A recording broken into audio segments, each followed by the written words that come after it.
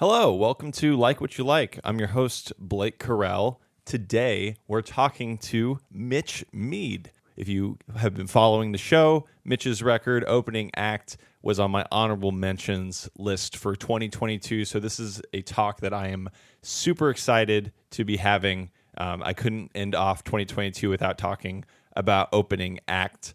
Before we get into a little bit more information about the interview, kind of wanted to mention a couple of things. You probably just listened to the Catching Up episode we did of the missed songs from 2022. Those were kind of like reliving another life where I experienced an alternate universe of music. So I really recommend you check out that episode.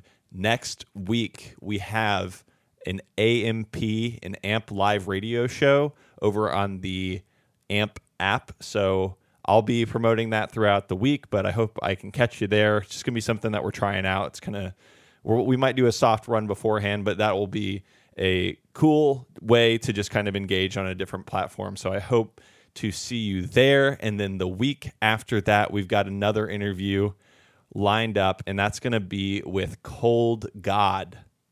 And that was another one from my honorable mentions list, a record that I loved, a record from a really great friend of mine, Matt Wainwright. This will be the second time that Matt has been on the show. So I really recommend kind of maybe going back to that episode and seeing where Matt is now.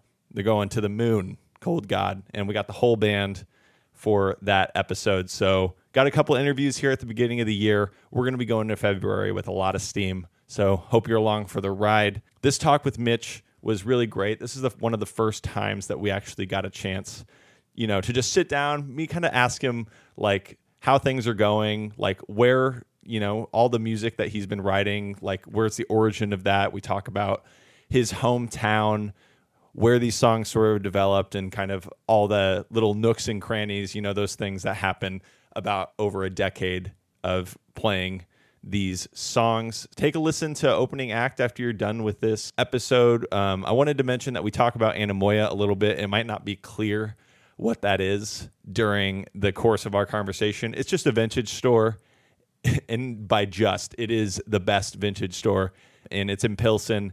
It is a community space that we met at. That's where I kind of discovered Mitch's music.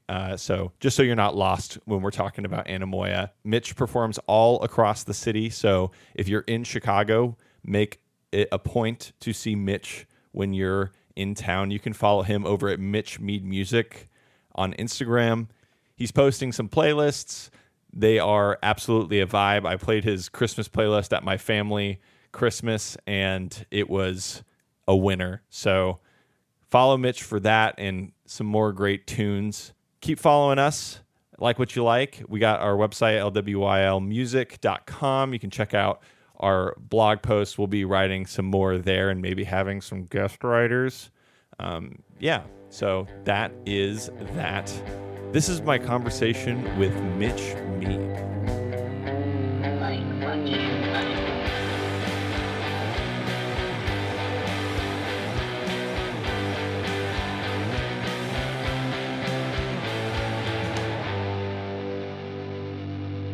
Yeah, so we met at the Anemoia open mic in Pilsen. And Yeah. I think we've gone over this story a couple of times, but wouldn't hurt for everybody to know, like, how did you find Anemoia, like, are open mic something that you would typically do? No, in my younger days, when I was in my 20s, I did more of that kind of stuff. I hadn't been in a while. It was kind of weird timing where, I was getting ready to do a festival in Wisconsin. It was a thing that I was supposed to do before the pandemic, like 2020, which obviously canceled. And then they rescheduled it for like 2021. And I'd been kind of getting ready for that. And one of my wife's coworkers knew somebody who was friends with Dan and was like, hey, there's this open mic thing that some people from work are going to. If you would want to come, you can probably get on the list. And I was like, I think from when I was younger, I got to a point where I did like a lot of open mics, and open mics are their own unique animal. Totally. And I hadn't done it in a long time, but I was like, fuck it, I'll just do a couple songs just to get ready for this show. And it was. So I think I was there for the first one, and it was real.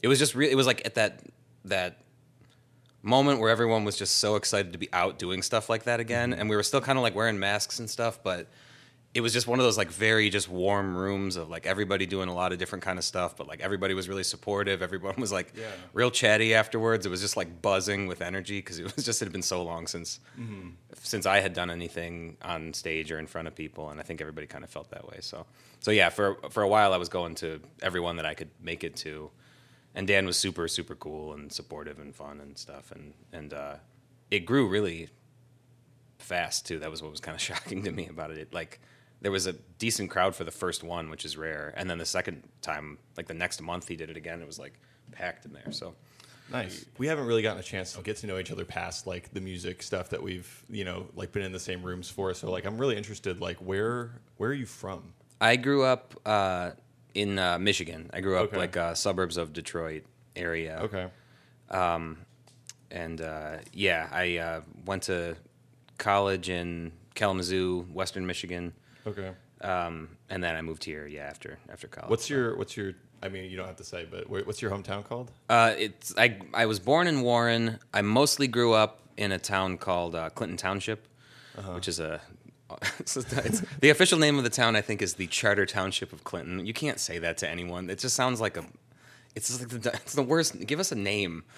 But yeah, I did most of my growing up there.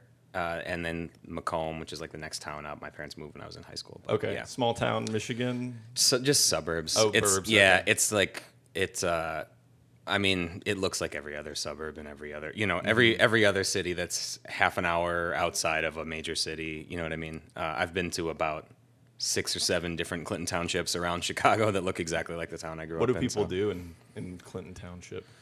It's mostly like that area is people who are related in one way or another to the auto industry. Mm-hmm. I grew up around a lot of engineer, like people who were engineers for one of the big 3, or people who engineered parts for the big. I have like my sister works for one of the big car companies, and so it's all kind of like residual auto industry stuff for the most part. So yeah. Okay, you said you went to college in Kalamazoo. When did you? So you moved from your hometown. Like, how far away is Kalamazoo from? I think it's about 3 hours from Detroit, 2.5, 3 hours, something like that. Okay. Yeah. Cool. Yeah. And when was that? I started college in 2004. Yeah, graduated high school in 2004. So yeah. Okay. Cool. Yeah. And then you must have graduated college in 2008? I actually graduated early. I graduated in like December of 2007. So I finished like a semester early because I would take summer classes like every summer. And then I had one summer I spent in Connecticut doing theater. I got to do this thing as part of the like National Theater Institute's like school at the Eugene O'Neill Theater in Connecticut. So they have like a summer program that I was part of, and that kind of like that and like the summer classes kind of like I got a little bit of a head start on some credits, and so I got to like wrap up early. The creative writing major is a kind of a light one in terms of credit hours, and so I sort of snuck out before the full four years with a degree. So okay, so I mean, I kind of want to talk about 2008 and maybe where you were at like during maybe the recession and like just kind of the auto industry up in that part of the country. Like, were you in Michigan during that time, or were you? I was there. It basically happened right when I moved, within the period when I was moving here. So I graduated in 2007. I had a couple of like plays being done in Kalamazoo. So I didn't really like leave Kalamazoo until like the spring. And then I went home and worked for a couple months to save up before I moved here. I was going to wait until like the end of the year. And I got home. I was like, I'll probably move in like November, October, November. I'll move in the fall. And it got to be like mid-June, and I was like, I got to get out of here. I was like, just so anxious to get out of here. This is 2008? Yeah, this is summer of 2008. So I moved here August of 2008. And then I don't know the exact date that all of that kind of stuff started. It's a little hazy now, but it was kind of that year that it was all going nuts. And it was definitely rough on, I think, like the Detroit area for sure. I mean, Detroit went bankrupt a couple years after that. The city did. But it was this, I was in this weird thing where I was like, I was just a broke kid in Chicago working coffee shop jobs, like playing music. So it's like I was sort of in this weird little like Yeah. youth, bubble as like an adult out on my own, kind of for the first time. So, but yeah, it was a strange time. I remember working in, like, I worked for this like chain of tea shops, and we'd have people who would come in like 45, 50-year-old guys like asking for job applications and stuff, who were like, yeah, I'm an engineer, I just can't find work right now, and just like, this is like it was such a weird time. But again, I was kind of sheltered from it just because I was just so wrapped up in my own kind of- stuff. Did you start performing immediately or were you performing like music around like when you were in college or? Yeah, a little bit. It's weird because I was performing at that time. I moved out here like the real my sort of mission statement was to come out here and do theater, and it kind of I sort of was part of a company that I kind of helped start. Can you talk about Chicago as a theater town, like as Yeah. a destination for theater? It's and I'm a little bit disconnected from it now. I have friends that are still kind of involved. I haven't been super involved for the last number of years, but yeah, it was at that time it seemed like the right kind of town for what we wanted to do. Chicago has a good like storefront theater scene compared to some other cities, I think, or at least it did then. And we kind of had this kind of group of people that we had been sort of making stuff in college together, and it was a big debate of like whether we wanted to go to like New York or Chicago. And for the one thing, we were all from Michigan, so it was a little bit closer. But like New York is such a huge animal, and I felt like our feeling at the time, whether this was accurate or not, is that I think to kind of build a following in New York, we had this feeling that we would have to either be like the most traditional thing on the block and do it really well, or be like the absolute weirdest thing on the block. Mm-hmm. And we were kind of neither of that. We were sort of like, we wanted to do all original plays, which is a thing that's like in some places doesn't go, but Chicago was a little more receptive to like new works.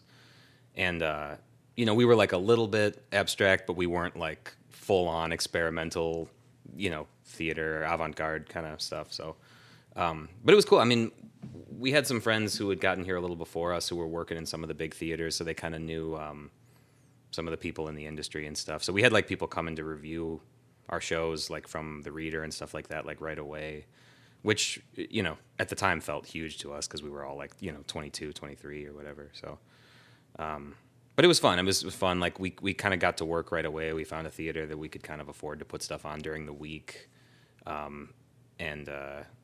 Yeah, it was a fun time. Yeah. And so tracking back a little bit, you were performing music around the same time, or were you focusing on writing? Yeah, it was doing a little bit of both. Yeah. I started playing music when I first got here. I moved out here that like summer, like August of 2008, but it was like some of the like kind of core people weren't here yet because everyone kind of had to like either finish school or had to like kind of save up enough to kind of get out here. So there was like, I don't know, maybe a 6-month period. I forget how long exactly, where I was kind of antsy to start doing stuff, but we didn't have like kind of the crew in place to start like really like developing shows. And I was writing stuff, but I was just getting kind of like anxious to get up and do things. And so I started kind of just seeking out places I could get up and get on stage, like little showcases and open mics and stuff like that. Okay. So I kind of did start doing that. I was like, oh, this will be fun to do while I'm waiting.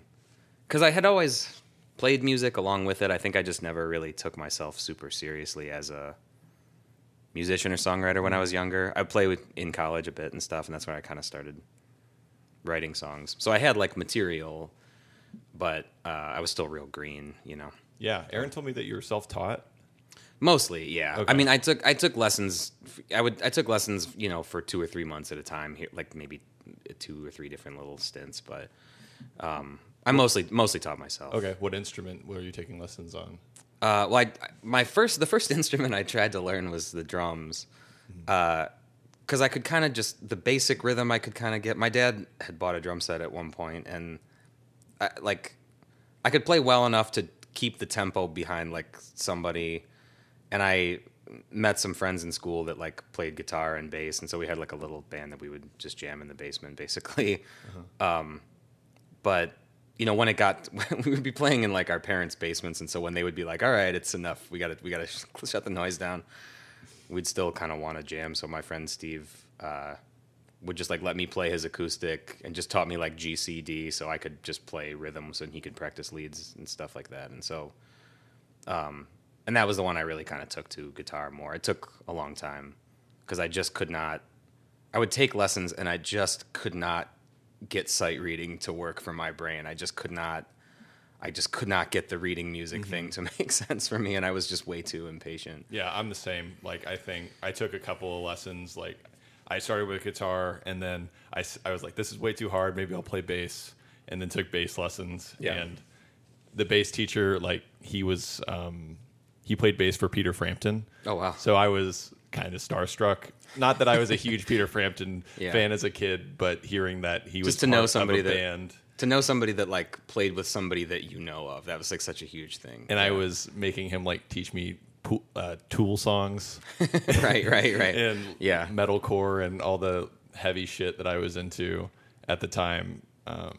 But yeah, I think lessons can be frustrating, especially. Yeah, it was and I really did want to get better at it, but I think I just didn't have that attention span at that time. I was like at that age where it was like I just couldn't kind of like sit still. And my first guitar teacher did a thing where we would have like, it would be like an hour lesson, and for 45 minutes we'd like work through the book and do these exercises and all that stuff. And his thing was like the last 15 minutes, it's like bring in a CD of any song you want to learn, and I'll do my best to like, figure out the chords, and I can give you that to work on. So I only looked forward to the last 15 minutes. Yeah, every what were you time. bringing in? Oh my God, it's probably like embarrassing shit now. This is like probably the mid 90s, 97, 98 maybe. So I honestly think the first one I brought in was Eagle Eye Cherry's Save Tonight. Nice. I remember bringing in like Sugar Ray and stuff like that was like just on the radio. This is before I like discovered indie music existed, and Right. it was just like whatever songs on the radio. The boom of that. Jimmy's Chicken Shack. I remember I brought that in and had him teach me that one song off that record. Okay, so anyway, kind of top 40 rock, is that kind of where Sugar Ray was, or alternative? yeah, well, or? yeah, kind of. I mean, the weird thing is like if you like that first record of theirs, it's like basically I don't know what classification of like metal you would call it. It was just very, very hard rock stuff, and the only poppy song on it was the like I Just Want to Fly, and of course that blew up on the radio. Right. And someone threw some like top 40 money at them, and they're like, "Well, we have a new formula." And so like all the other stuff was very poppy after that. I can kind of see the string that you could tie to like Incubus with Sure. with yeah, that band, yeah, that makes sense. Mark McGrath. But that's like that. I was in like middle school, and it's like the internet was starting to be around, but this is where I probably sound like the old guy on your podcast. But it was like the internet wasn't the primary way of acquiring music at that time. Still, it was kind of all we really had what was like on the radio, unless somebody gave you like a burned CD or a mixtape of something cooler. And so in middle school, it was just whatever I could get on like the local rock station, which was not that great. It's a very romantic period for music. As somebody who's a little bit younger than you are, Yeah. I feel like all the bands that I listen to or the artists that I like talk about music in this way. What was on K-Rock in California, Yeah. Kazaa, Yeah. Oh, yeah. I remember that. Livewire, Yeah. having like misattributed songs. Yeah. I remember that. Yeah. Yeah, that was so fun. Yeah, I remember like the days of. I mean, I remember like Napster, like when Napster came around, and it was like this thing of like you just felt like the cops were gonna bust in the door at any moment and just like arrest you for like downloading a Rage Against the Machine album that would take you 3 days to download.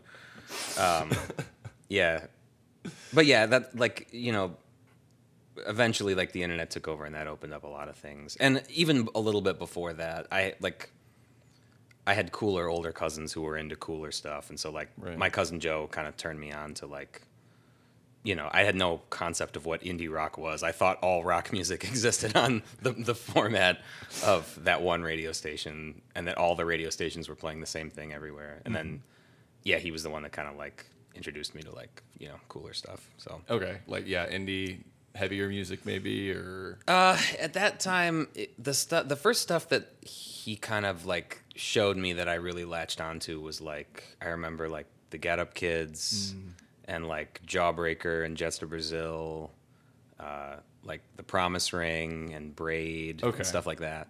Cool. So like that era of like that whatever emo meant at that moment. I feel like it's that definition. did any changed. of that attract you to Chicago? Because a lot of Yeah. that movement is sort of holed up here. It did for sure. I I remember kind of noticing. It's so funny now because now people kind of I think refer to that kind of period as like Midwest emo, and like no one really said that term that I remember, but I do remember going like, yeah, it's like Kansas City, Milwaukee, Chicago, and like a lot of the bands came from Chicago, like Alkaline Trio and and Braid and stuff like that. Yeah. Yeah, it definitely did. Because once we did have the internet and I could learn about this stuff and then just read everything I could online about them, then it was always like I would look at everybody's tour schedule and it was always like they were always playing like Fireside or the Metro and Empty Bottle. So I had an idea of these places in my head. Like I knew they were notable. So yeah, that kind of stuff was always in the back of my... Similar story for me and a couple of my friends. Yeah. With that generation of musicians. I think it's still kind of reverberating right now, and you have bands like American Football who, Yeah. kind of took that huge hiatus and kind of came back with the internet and have this resurgence here of younger fans Yeah. too. So I think there's kind of something that is pervading across age gaps. That in is- that regard. Yeah, that's such a weird thing because I remember like being a teenager and hearing all that stuff, and a lot of these bands didn't feel that much. I mean, they felt older than me, obviously, but it's like, if I'm 15 or whatever, hearing this, and they're like 25 and out on the road and stuff, that like, it didn't feel like that huge of a gap. And then you get a little bit older, and those bands all kind of fade into obscurity, and then it's kind of like, you're right, like this like certain age of kids kind of finds it again, and then they're sort of back doing like it's interesting to watch that cycle happen over the course of like a bunch of years. Yeah. I kind of wanted to shift gears again. What were you writing about, like theater wise? Were you acting, or were your plays kind of around a central subject matter? Not any one specific thing necessarily. I never did too much acting. I would do. There was a very like all hands on deck kind of thing around like that kind of theater. So I It's would like DIY in a way. Yeah, so it's like somebody was putting on a show and they needed someone to read stage directions, and I would do that kind of thing. Or somebody would do a staged reading of a new script, and so I would do a stage in hand thing. Like that was about as much acting as I ever did, of just like being a guy on stage reading. But yeah, I don't know that they necessarily had like a consistent theme. I think like one theme that I would say was probably consistent was just like nostalgia. I was like really into like the past and memory, and I was also like looking at it now. I was really interested in like genre. Like I did one play that was like an adaptation of an old like Louis L'Amour Western novel, and then the first show I wrote when I was in Chicago was like a film noir thing. So I was like, I would get kind of like really obsessed by a genre and then kind of try and break that down and find like weird kind of, dark humor, funny, weird ways to approach it from the inside and stuff. But yeah, just like nostalgia's interesting. That was always interesting to me, of like how your memories aren't always like accurate of the things that you remember. And so, yeah, but I was sort of just, figuring it out. I don't know. When I look back at the whole theater era, like, it felt like a bunch of years when I was in it, but looking back at it, it was like, my 4 years of college, and then like, the first 3 years or whatever that I was here. Yeah. It's kind of a sort of self-contained thing. It wasn't a super long period of time. So yeah, the theme of whatever I got done during that period is, Yeah. I don't know. I think one of the reasons I wanted to kind of fold that into our conversation was because there's a lot of storytelling in your songs, and I think it makes its way through specificity on certain elements of Chicago or your own performance. How do you like see like that early performance period? Because I feel like some of these songs have been around for a bit on this newest release. A few of them, yeah. It's a weird mix of like newer stuff and older stuff. Yeah. You mean like how does like the storytelling aspect of it play into it? Yeah, like I mean, do you feel that connection between your theater background and your songs, or does it feel distinct in these writing styles? I guess in kind of an abstract way. It's funny because like people have said that to me before about like, you know, about like the songs being kind of story songs, and I think I never feel 100% comfortable with that, only because like when I think of story songs, I think of like Harry Chapin, you know what I mean, or like Gordon Lightfoot, that kind of thing.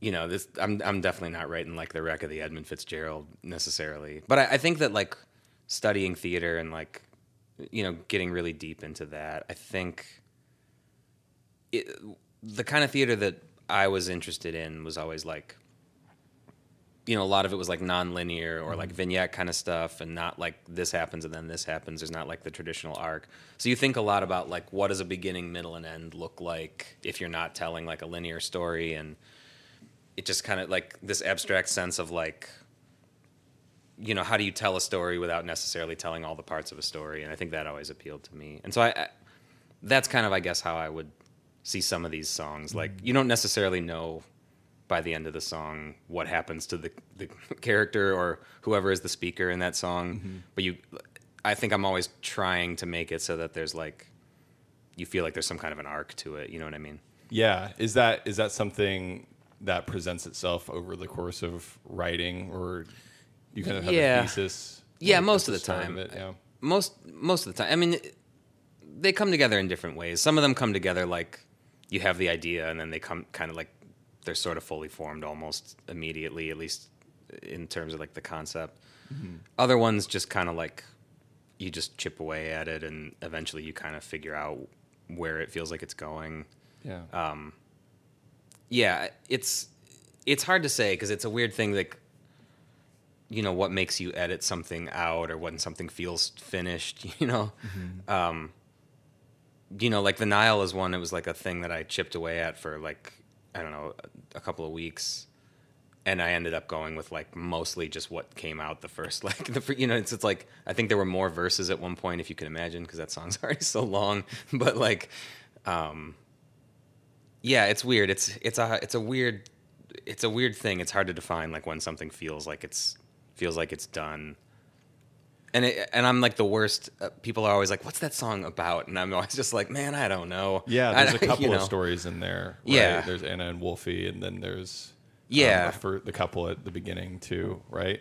Yeah, that's one. I mean, that's one of those ones. I think it was just like kind of a composite of just loosely based on a bunch of different nights and different people and just kind of like a period of time more than anything. There's this like blurry period of time in your like 20s, and I wrote that kind of as it sort of felt like I was kind of coming out of that. You know, my first couple of years here, when you're like, you know, I moved here at like 22. I had no responsibilities. I was single. I was like, you know, you like, it's just a very like blurry time where you're always going and doing something. It's just like, and a lot of nights coming home, you know, very fuzzy on the train and not remembering everything that happened clearly the next day. And, you know, this kind of like whirlwind. And then that was like, I wrote that song.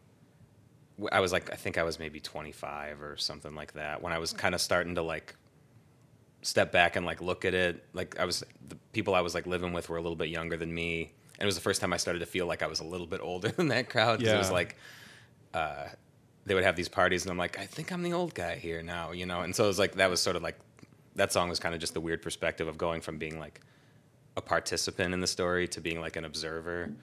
So like, yeah, at the end of it, it's like whoever is telling this story is just like seeing these kids like he's about to get off and that story is going to continue and you don't know where it goes necessarily. So. And that's on the 2011 release. Yeah, that from was Bandcamp. Yeah, that's right. Yeah. That one, I had just written it around that time, right before that. And yeah, it was. I debated about whether to put that on again. That was like, I think it was kind of. Honestly, I think it was for like all the people that saw me do that for a bunch of years in between, because it was like. Because you put the Nile on opening act. Yeah. That's what I should say. That's what we're talking. Yeah, it's that was like, for years and years was like my closer, because it's like you can't do that. I learned you can't do that at the beginning, and you can't do that in the middle, because it's just such a animal. And usually my voice, in the old days especially, my voice would be like dead by the time I got to the end of that song.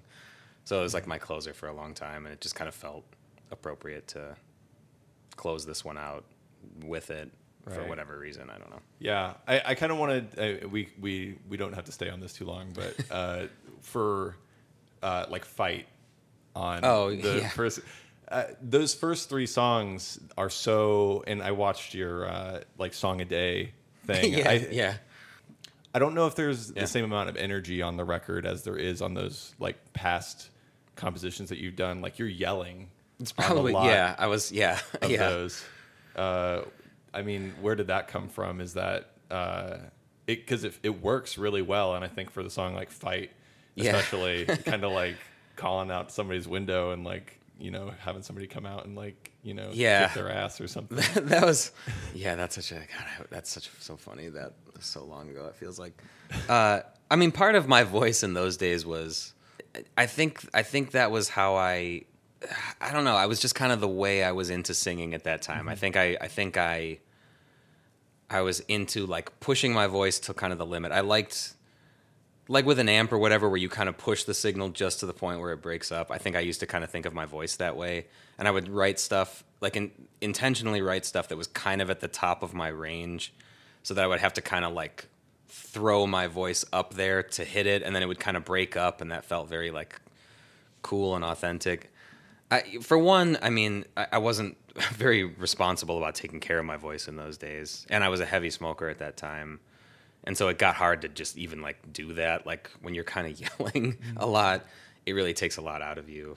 That's where like the Honey Bear came from. I don't know if I talked about Oh that. yeah. So I used to I was such a piece of shit. I used to you're supposed to take care of your voice as a singer and like, save it for the stage or whatever. But I would be like drinking and smoking beforehand, and I'd have friends that would come, and we'd be like in a loud bar. So I'm yelling over the sound of the bar to like talk to everybody before.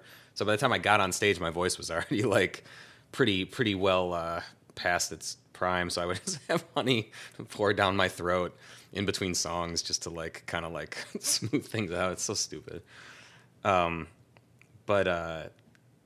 yeah, I think over time it just, for one, I think as I got older, I lost the like energy for that, and I also like I quit smoking, and so my voice got a little bit better, and now it's like I'm kind of more interested in how to sort of be like nimble in the range where it's like that's a little more like comfortable, you know what I mean? And it's also like since I'm like a lot better, I'm smarter about it, about like taking care of it now, I can kind of sing actually in a higher, like a broader range than I used to. It's just not the like in the screamo kind of way where I'm going to blow my vocal cords out, you know what I mean? Yeah, because you break into your falsetto on the record, and I mean, you do it live too. I mean, it's really A little great. bit, yeah. That's why A I little love bit. "Love Is Crazy" so much. That's such Thank you. a beautiful song, and a moment on the record similar to "Ride Home," where it just kind of, the story of "Love Is Crazy" is crazy as well. So It's a little crazy. kudos to you for.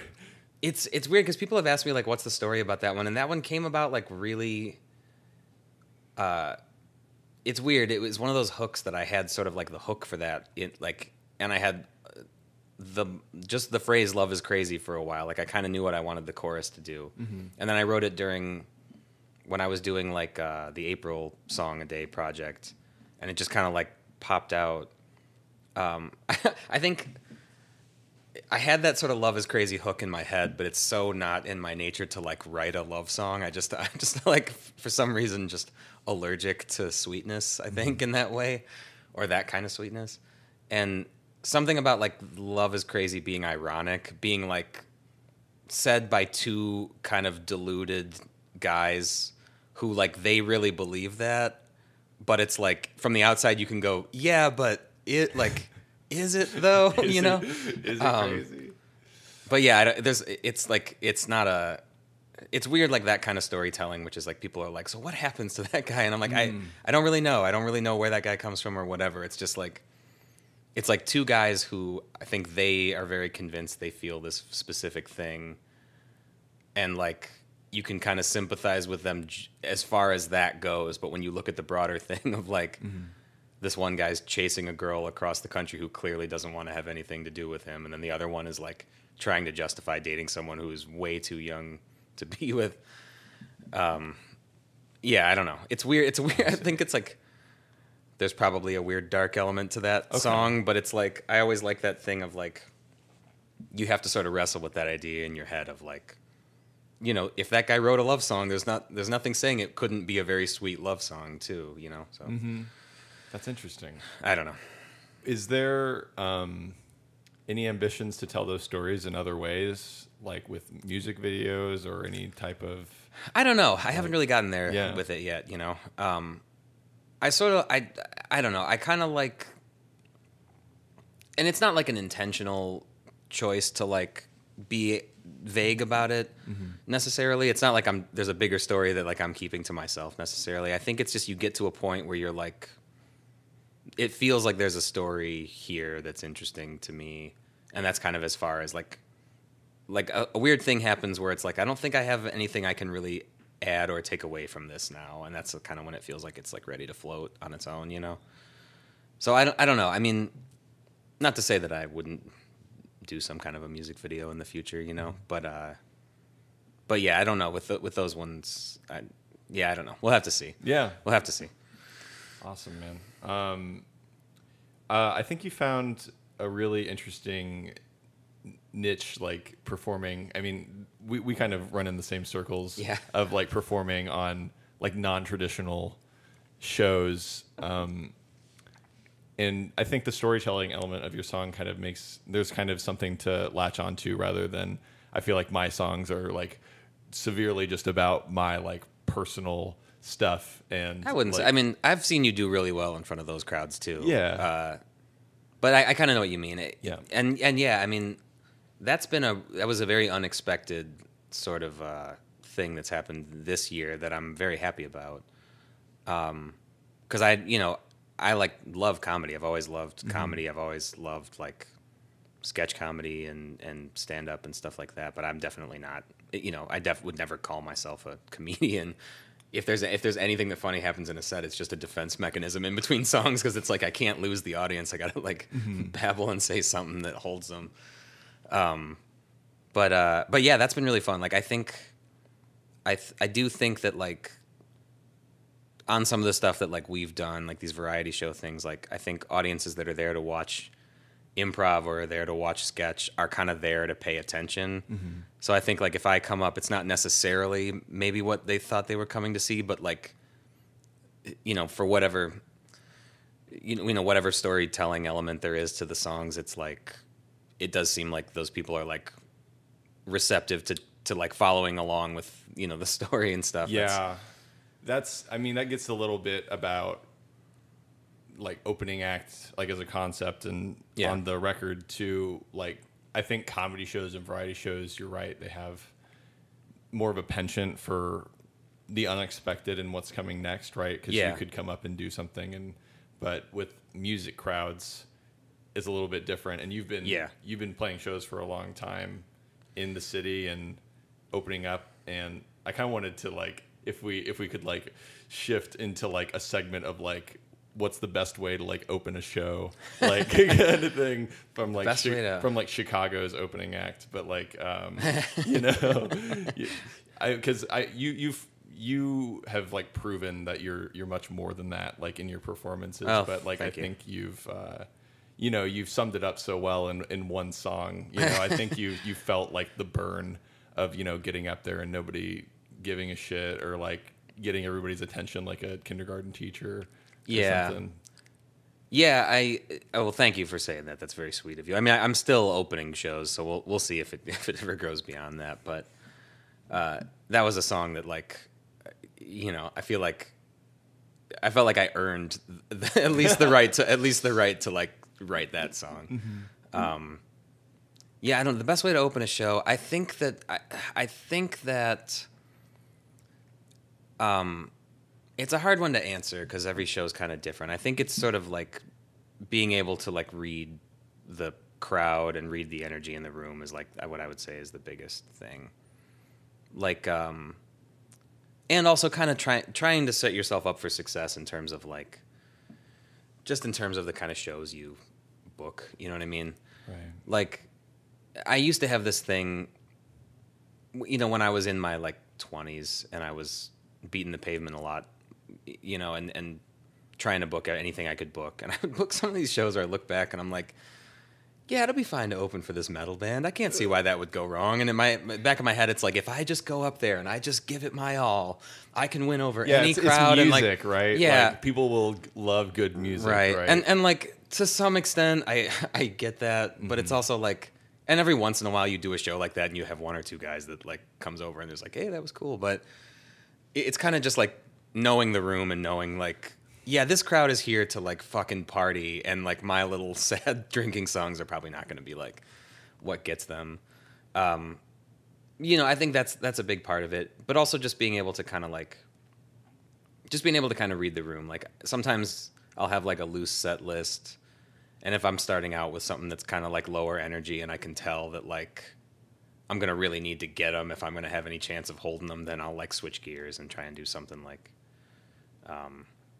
I used to have a trick that I would do when I would play like bar shows, and you have that thing where like the show's going to start, but nobody really announces you. They just shut the music off and people are still kind of like chatting and no one's even aware that you're on stage. Yeah. I had heard Andrew Bird in an interview one time talk about, because he does that insane whistle, that he would just hold a really, really long, loud whistle for like a comically long time, to where people go like, where the hell is that coming from? And then they start looking around and then they're like, oh, there's a guy. And then like, once they kind of look over, he would be like, then it's like, then you go into it. And then they're like, you've sort of like tricked them into paying attention. So I heard that and I started doing that like with the harmonica. Mm-hmm. And like, it weirdly would kind of work. Like you just kind of like stick with that thing long enough that people start getting annoyed. And then when they turn, I'd go like, hey, I'm Mitch Mead. And then like launch into it. But yeah, I think the bigger thing, and maybe this is like, maybe this goes back to theater and just thinking about the show and the feel of a show or whatever. It's just kind of like knowing what kind of show it is, knowing kind of what the audience is there for, knowing who's coming up after you, and you know what I mean? So like these comedy shows and stuff, if it's like a storytellery kind of show where I know I can kind of get into some of the like, you know, some of the more like introspective stuff, and they're like, they've listened to people telling stories, I can kind of like go deeper into that. But if it's like I got a tight 10 minutes to get a couple laughs before like a stand-up comes on, then I'll try and like, you know, tailor it to that. But it's not like I have it all figured out. I still have shows that I'll come out and pick the wrong song to start with, and then the energy kind of dies and you got to try and get it back again. But yeah, that's why the comedy ones are fun, because they're up there, like they want to laugh. They're like, you know, they're like looking forward to like their attention being paid off. So yeah, absolutely. That's awesome. Speaking of funny things, I watched the September. I found this funny Song a Day, and Giada De Laurentiis came out. You a big Food Network guy? You like I think cooking? I was at that time. I think it was playing in the background. Well, I would love to say that was accidental. I timed that. No, I was. Yeah, that was such a funny thing. I should say, if people don't know this, this was like I've twice done this project where I wrote a song a day for a month, and this was back in 2011, I think, or September of 2010, something like that. That was in 2010? It was like 2010, okay. Yeah, because then a couple of those songs were on that EP that I did in like end of 2010, and then I went on a little tour with that stuff in 11. Yeah, so it had to be September of 2010. Did you do it during the pandemic at all? I guess I was under the impression that you... Yeah, I did. Okay. So in April, I did it again. I realized it was like 2021, it was 10 years, or 2020 was 10 years, yeah, 10 years since. So I had had it in the back of my head, because it was really, it's an exhausting project, but it was really rewarding. And so I always thought about doing it again, but was like, do I have a whole month I can devote to this? And I had it in the back of my head that I was going to maybe try it in September of 2020 as like a 10-year thing. And then the pandemic happened in March. Yeah. And I was like, 2 weeks into it, it was April. And I'm like, well, I can't think of a better time to sit at home and write songs all day than being stuck here anyway. So, Yeah. but anyway, yeah, you asked me about Jada and I went off on a fucking tangent. No, that's perfect, man. No, that was just, I at that time, it's like, you're just struggling to come up with ideas. And I was working like a late night call center job at that time. And so I would, or no, that was even before that. That was, it was when I was still working for the coffee shops because I would close all the time. And then I would wake up and it's like, you got to go back down at like 4. So, you get home at midnight or whatever and you're up until whatever hour and then you go to bed and then you wake up at 10 a.m. and you got to just kill 4 or 5 hours. So I would just, it was one of the channels we had and Jada was always, was always on. And I just like at some point was like, she was the most attractive of the Food Network hosts at that time. Absolutely. And so, She was always on in our house too. Like, Yeah. they call like Food Network like food porn and shit. Yeah. Yeah, it's the weirdest thing. I feel like it's one of the weirder like American. It's things. it's so weird and so bizarre. But yeah, I think my wife still, because I did all that right before I met Aaron. I think she still has an animosity toward Jada because she saw when she met me, she watched all those videos. And I think she still, every time she comes on screen, she's like, she's not that attractive. She's not that good looking. No. It's like, all right. Yeah, I mean, in digging through those, I was like, there's some familiar themes in there. Like, I think you have a very deep infatuation with the Red Line. Which, yeah. I mean, were you taking that to work? Or, yeah. I lived on the Red Line. It felt like in those days because I lived up in Rogers Park, and for those who don't know, the Red Line is like the main, like one of like the busiest train lines in Chicago. It goes from north to south. And it's like, it's 24 hours. It's also a hub for like the craziest shit you've ever seen. Yeah. That the number of nights, the crazy stuff I've seen coming home on the Red Line at like super late hours is just like, that's the kind of thing where you think about it like the next day and you're like, did that really happen? Yeah, it's like a fever dream. Yeah. That guy literally carried just a loose bag of bologna on the train and just give it out to people. Yeah. But the Red Line comes up a lot. I think with that kind of project, you're just mining whatever you can to come up with an idea. Sure. And, and I've always kind of like, come up with ideas when I'm on my way to or from work or whatever. It's just the stuff you're around every day. Yeah. And that was like the phase of my life. I was taking the CTA, multiple times a day, every day. So it's just like, you just kind of feel like you're living there. Mm-hmm. So yeah, that was definitely part of it. And I think I was interested in like... It's like part of the romance of Chicago, I feel like. Yeah. And I always liked that, like songwriters that would... Where you could kind of feel the location just in the like atmosphere of the song, like in the world of the song. And I think that can become kind of an affectation, like to some extent. Or like people will write a song where they're like, I don't know, when it doesn't feel organic, it feels kind of like affected. But if it's just like, you don't have to tell the whole history of the Red Line if you just like if it just kind of lives in the story. If the characters in the song, I've totally been there, dude. Like like the characters in the story live in this place, so that's like the reality of it. And I like that. I like when I listen to like the Weaker Thans, and you'll just catch little just bits of. I don't necessarily know what their bus line is like, but just reference to it, it takes you there. Like you imagine what it must be like on a cold bus in Winnipeg. You know what I mean? Exactly. I like that kind of thing. And I think I was interested in, once I settled into that project after I got over like the first terrified couple of days of it, I'm like, this is just kind of like a weird time capsule of being in Chicago and this particular month and this year and whatever. So, yeah. And then, so, I mean, shifting gears to like kind of the present and the records out and all these songs, you've talked about it kind of like, tell me like if this isn't a correct like summation of it, but kind of like honoring sort of the people who have kind of come up with you and like seen these songs. Like, have people wanted you to release these or like, yeah. Yeah, I mean, this is like, I mean, my whole like journey to getting this. That sounds so cheesy, but the whole like path to this record coming out, I mean, took a lot longer than it should have. But there was a long break where I kind of wasn't really sort of active in it.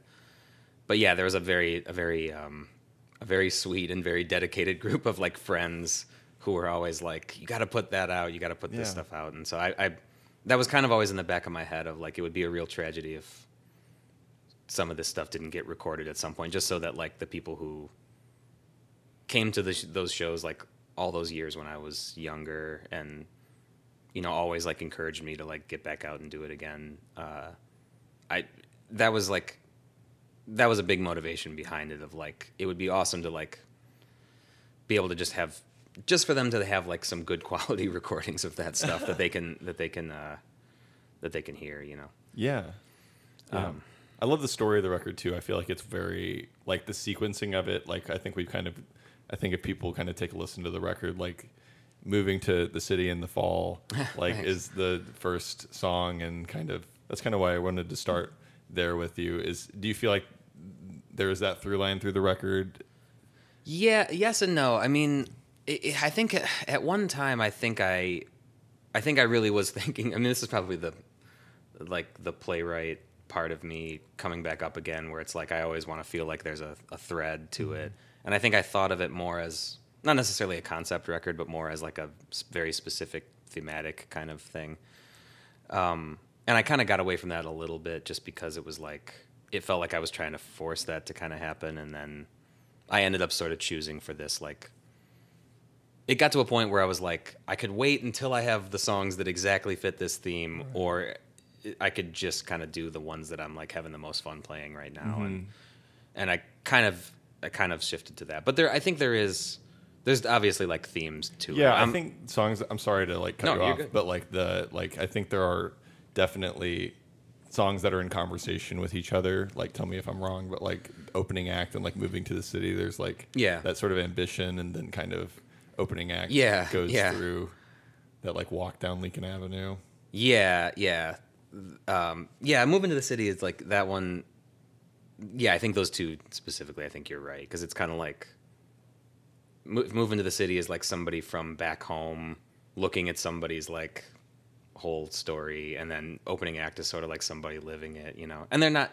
I don't necessarily think of them as like the same characters or part of the same, the same world or whatever. But I do think that those experiences definitely, are definitely connected in some way. There's like the reality of like what you tell people from home versus like, what you're actually like, because people go like, oh, you're in Chicago playing music, and like they have one idea of what that means, and it's like the reality is it's like, sometimes it's very different from that. But yeah, and you got the Reader nomination hopefully coming up soon. I don't know. I mean, we'll see what happens with that. I beat the drum for that, and I'm always so like uncomfortable asking people to like kind of go to bat for me, but it's just more just like I feel like if that were to get nominated, it'll get in front of some ears, that it wouldn't otherwise and stuff. I really don't know what's going to happen. I don't know how that stuff all works, but it was the first time like